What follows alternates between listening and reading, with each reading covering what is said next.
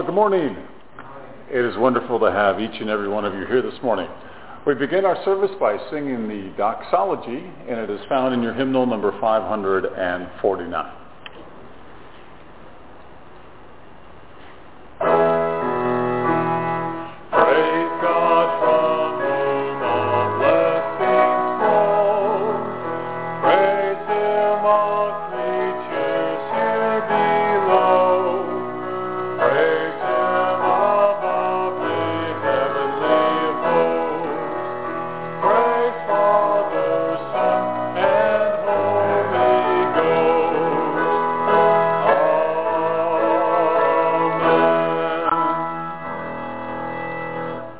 Worship is hymn number 709. My whole being boasts of the Lord. Let the lowly folk hear and be glad. Lord God Almighty, how great and wonderful are your deeds, King of all nations.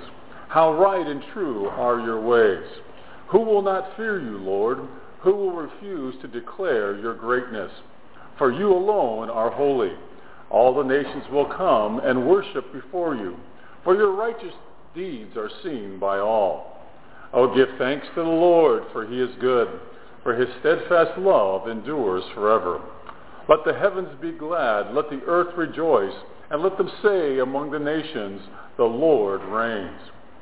Amen.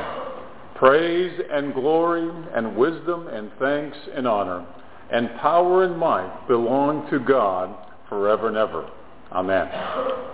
Our first hymn this morning is number 275, Fairest Lord Jesus. Hymn number 275, Fairest Lord Jesus.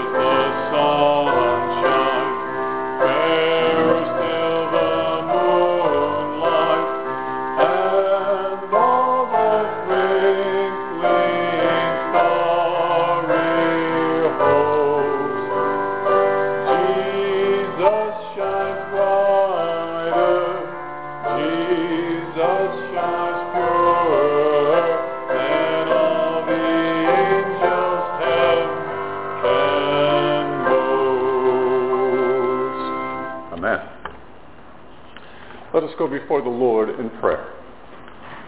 Our gracious God, Lord, we come before you just as we are this morning. You know of the needs that we have in our lives, the different things that are affecting our lives right now, the challenges that we have, the things that we are trying to overcome, the things that are physical, the things that are emotional, the things that are spiritual. Lord, we think about the relationships that we have with other people. And Lord, we lift those relationships up to you in prayer. God, we'd ask for where healing needs to take place, that there be healing. Where love needs to be shown, that there be love. When examples of compassion need to be demonstrated, Lord, let that compassion be demonstrated according to your will, your spirit, and your purpose. Lord, we think of the needs of others. We think of the needs of the patients here, the family members that will be visiting, the staff that is working here today. And God, we'd ask in those circumstances as well as they face the challenges that they have of this day, that you would help them, that there would be healing in their relationships that they have, that they would see the healing, that they perhaps would be demonstrated the love that they need to be shown. Perhaps they themselves would be the demonstrators of the compassion according to your purpose and your will and your spirit. Lord, we are just so thankful that you give us the opportunity to pray and just to tell you of our needs and what's on our heart and what's on our mind.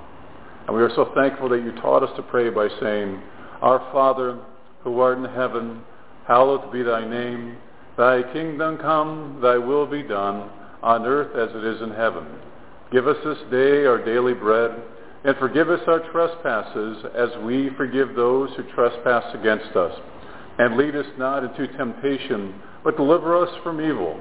For thine is the kingdom, and the power, and the glory, forever and ever. Amen. Thank you for praying with me this morning. Our next hymn is number 111. Number 111. It's in the red hymnal. Yes. Mm-hmm.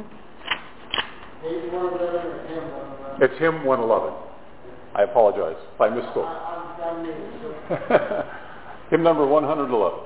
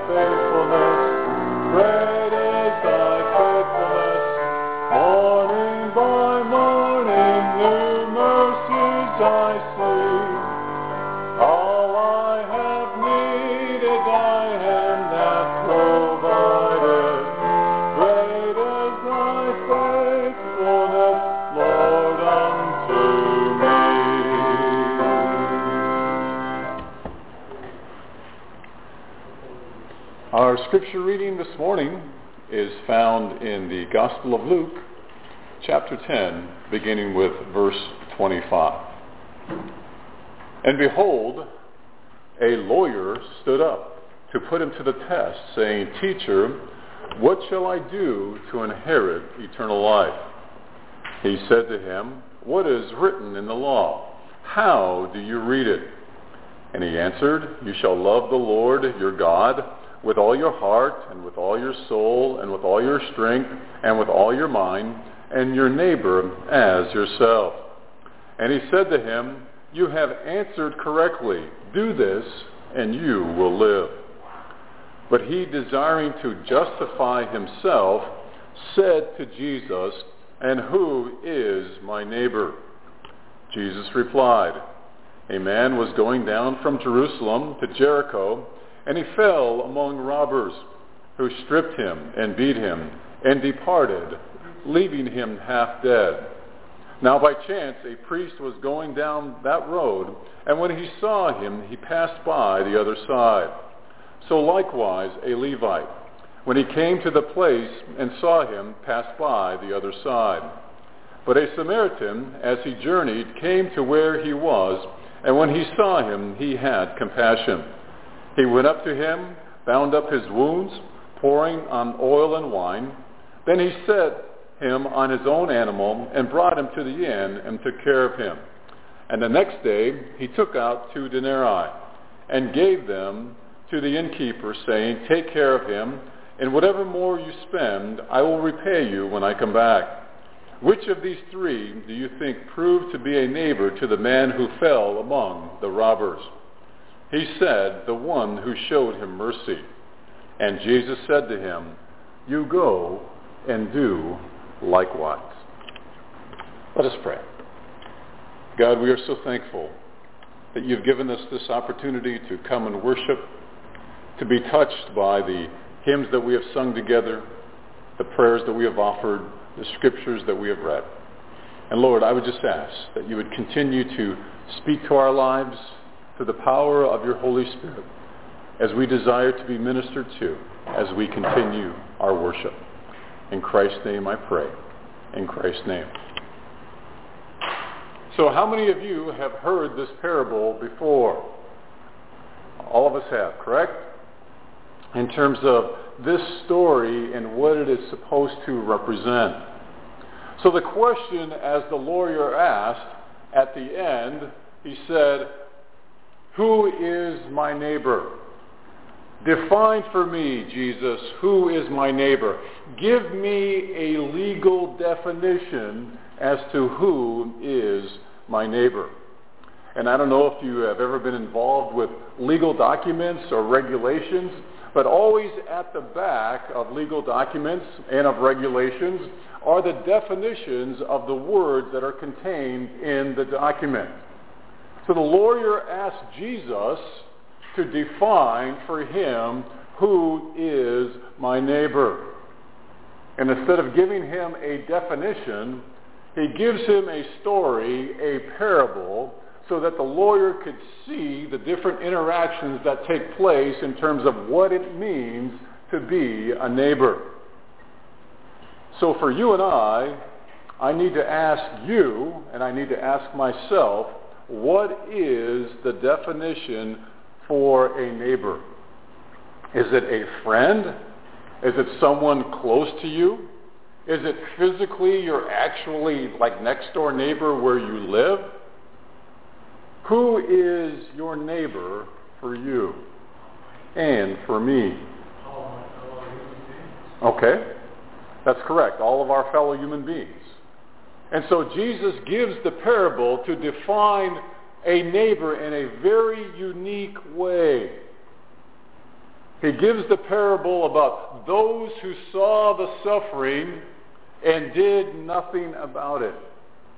And then someone who was completely, if you will, totally different in terms of their own religious belief systems, did what Jesus wanted him to do and showed that mercy within that parable, within that story. So for us, as we define neighbor, it should be all of our fellow human beings. It should not be defined based on color of the skin, their religious beliefs, their political affiliation. It should be based on the fact that God sees all of us equally, and that all of us are responsible for each other, our importance with each other, And I think it's important for all of us to understand the whole idea of what our neighbor is. It's everyone. It's everyone that is around us, regardless of whether they agree with us or disagree with us, regardless of whether perhaps they are something that we don't want to be represented with. They still all are neighbors. And Jesus gives that very clear story. Because in one sense, he rebukes the religious leaders of the day in this parable by not showing and demonstrating who thy neighbor is, by not demonstrating the mercy that God wants them to show.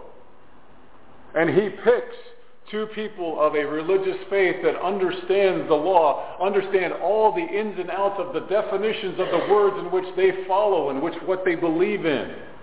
But the practical application of what they believed in did not take place. They did not show mercy. They did not demonstrate the need to help, to take care of someone that obviously was in suffering and needed to be taken care of.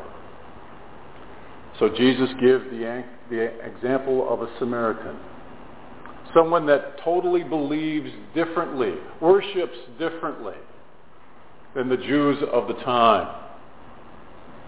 And this person did what God has commanded all of us to do, to love our neighbors as ourselves.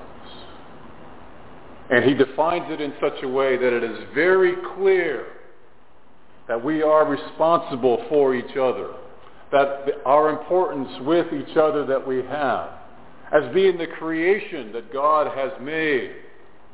God has created you, God has created me for his purpose, for his will. And many times we struggle to try to find out what that purpose is and what that will is. But God shows us, I think, many times one step at a time what our purpose is and what our will is. I don't know about you, but I'd like to see it kind of all unfold before me so I can see the direction that I am going. I can see the end of the road. I can see the end of the line.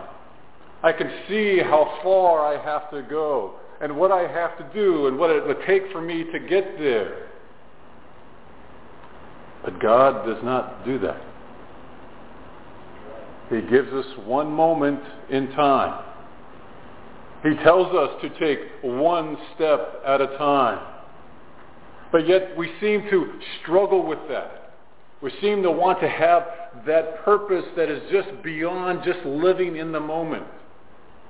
But God tells us to live in the moment, to show and to demonstrate mercy to each other, to help each other out, to do those things that show that you truly do love God. And because you truly do love God, then you are going to love your neighbor, which is all of us. All of us should be loved by each other in the same way. It should not be based on some type of definition that we have conjured up in our own minds. And I believe that we do that. I know that I do it. I have a definition, I think, in my own mind defined for myself in terms of who I'm going to help and who I'm not going to help. I think that's part of our own value systems, the things that we grow up with within our lives, the thing that has affected us, the interaction that we've had with other people and how it taints us, how it corrupts us, how it changes the definition of what neighbor is for us. But Jesus says, this is who the neighbor is. It is everyone. It is those people that you cannot stand to be around. It is those people in which you think that you can no longer have any fellowship with. It is those people where, as you think about them, you despise them for who they are and what they believe in, because their values are contrary to your own. But Jesus said, those people are your neighbors too. It's not just your friends. It's not just your family members. It's not just the people that agree with you from a religious point of view, from a political point of view, from a cultural point of view. It is those people that are different than you that God says they are your neighbor. And you are to love them. You are to show and to demonstrate to them the mercy that God has given each of every one of us through his Son, Jesus Christ, the mercy of God's grace. Something else interesting about this parable is when you show and demonstrate mercy to others, it may cost you something. Are you willing to do that? It may cost you something to show and to demonstrate God's love to a perfect stranger. But to God, they are not a stranger. God knows everything about that person. So it may cost you to show and demonstrate that mercy that God wants you to have.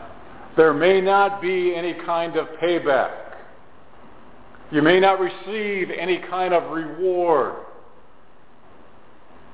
But God tells us through this parable this morning that when we show mercy, we need to be able to do those things that God wants us to do. And it may cost us something to show God's love to someone else. I was reading something the other day, and it was quotes from Mother Teresa. And one of her quotes, she talks about that if you can't feed the 100, feed the one. And I've thought about that this past week. That if you can't feed the 100, you feed the one. Feed the one. Show that mercy to the one. And it's interesting because all of us, I think, can identify with the fact sometimes we just feel that we have to do this humongous, wonderful project to reach thousands of people. But God said, no, that's not your responsibility. You need to focus on the one. Minister and reach the one. I will take care of the rest. And if it grows to be 100, if it grows to be 1,000, if it grows to be 10,000,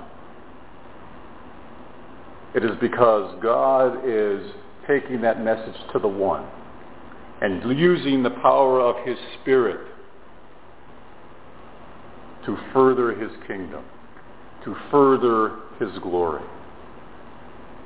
And we need to remember that at the beginning of this scripture, the question was asked, what do I do to inherit eternal life? What do I do to inherit eternal life? And all of us, I believe, deep down inside, ask that question of ourselves. I was watching a documentary, and they were talking about the fact that most people believe in some type of afterlife after we die.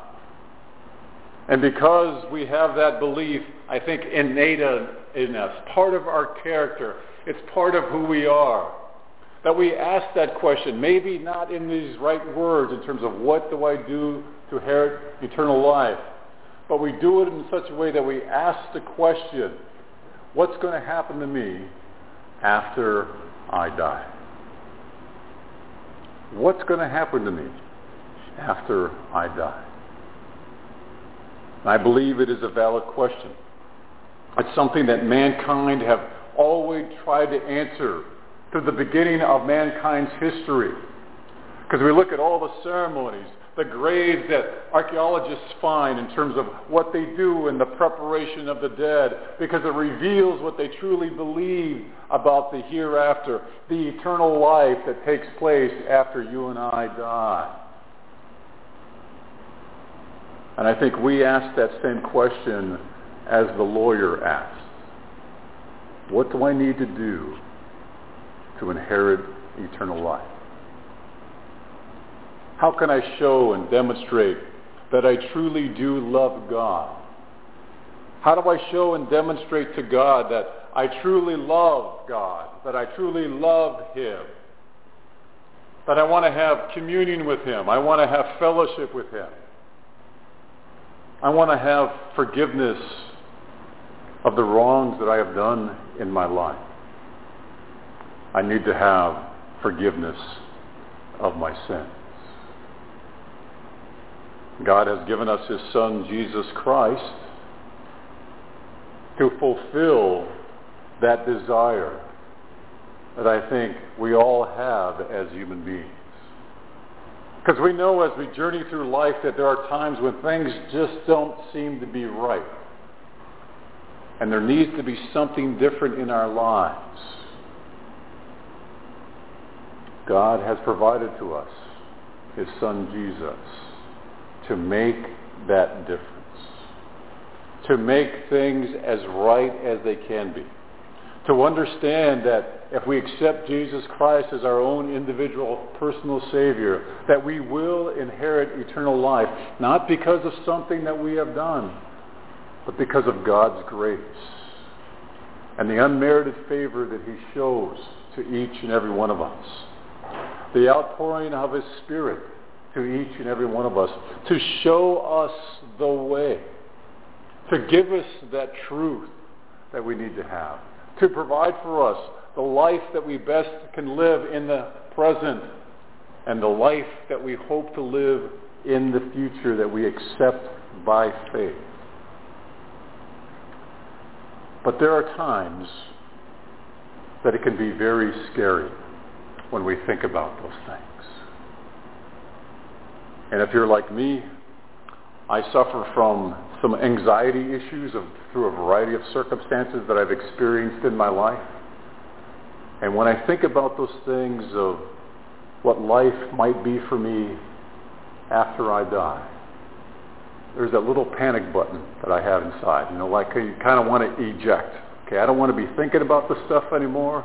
I don't want to be experiencing it emotionally anymore. How do I press the eject button, God, to get me to think about something else? Because it's giving me anxiety issues. It's given me feelings of loneliness and despair that I should not have. I begin to question myself. Does anybody else do that? Question themselves about their relationship with God and whether God truly does love you just for who you are? Because we know that God knows everything. God sees everything, has an awareness of everything.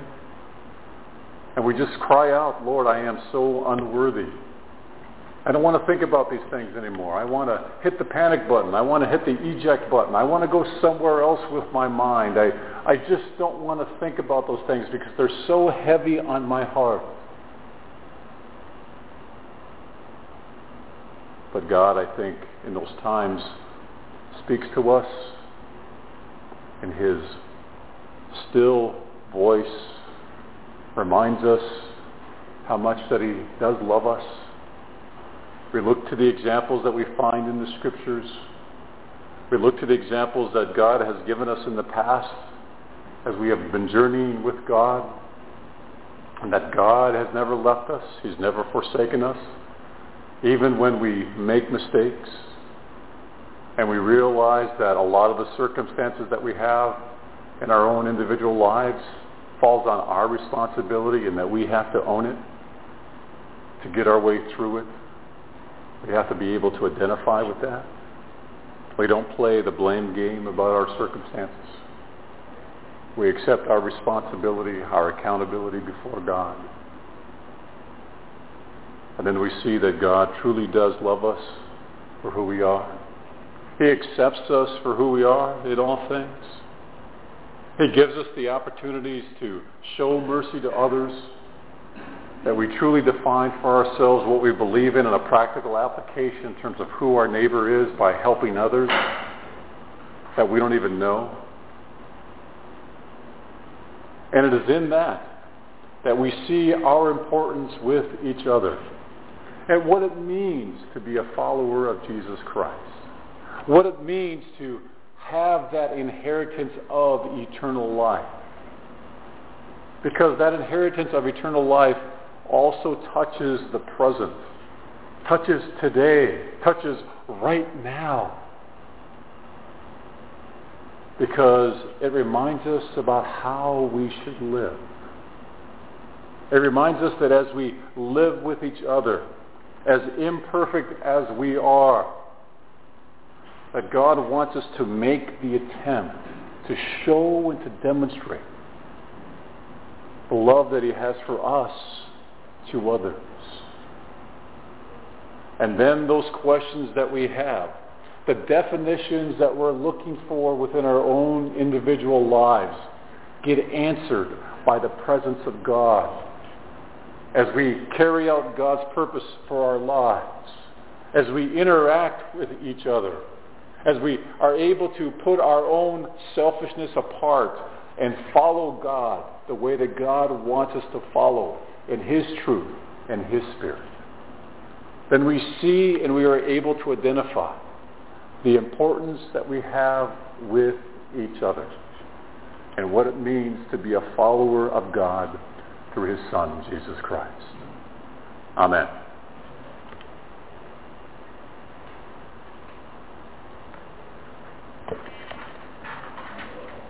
Please take a few moments and prepare your hearts for communion as we partake together as followers of Jesus Christ.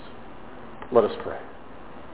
Our gracious God, we are so thankful that you have reminded us that when we blow it, when we make mistakes, when we don't show the mercy, demonstrate the care and the compassion that you want us to have, God, you just speak to us. You remind us that you want us to do those things. You remind us at times that it may cost us something, that nobody may never know about the compassion that we demonstrate to our neighbors. But it doesn't matter.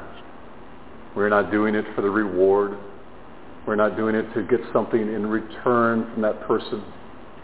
We're doing it because that's how you want us to demonstrate what Jesus has meant to us individually in our lives.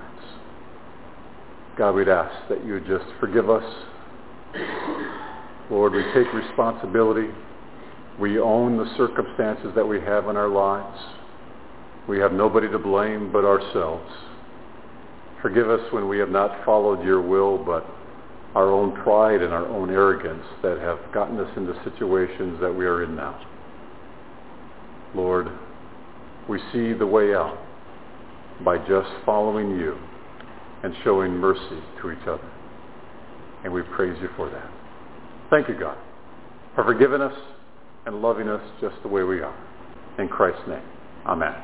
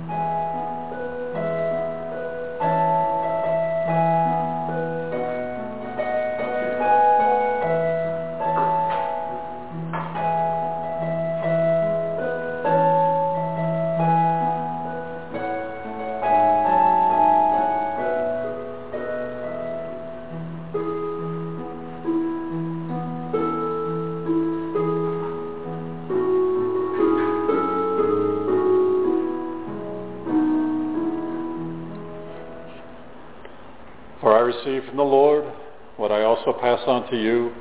The Lord Jesus, on the night he was betrayed, took bread, and when he had given thanks, he broke it and said, "This is my body, which is for you. Do this in remembrance of me." Let us partake together. In the same way, after supper, he took the cup, saying, "This cup is the new covenant in my blood. Do this whenever you drink it in remembrance of me. For whenever you eat this bread and drink this cup, you proclaim the Lord's death until he comes." Let us partake together.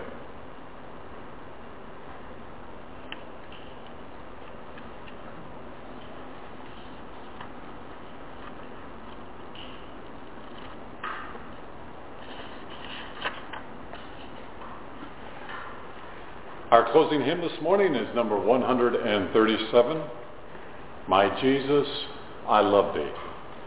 Hymn number 137 in the red hymnal.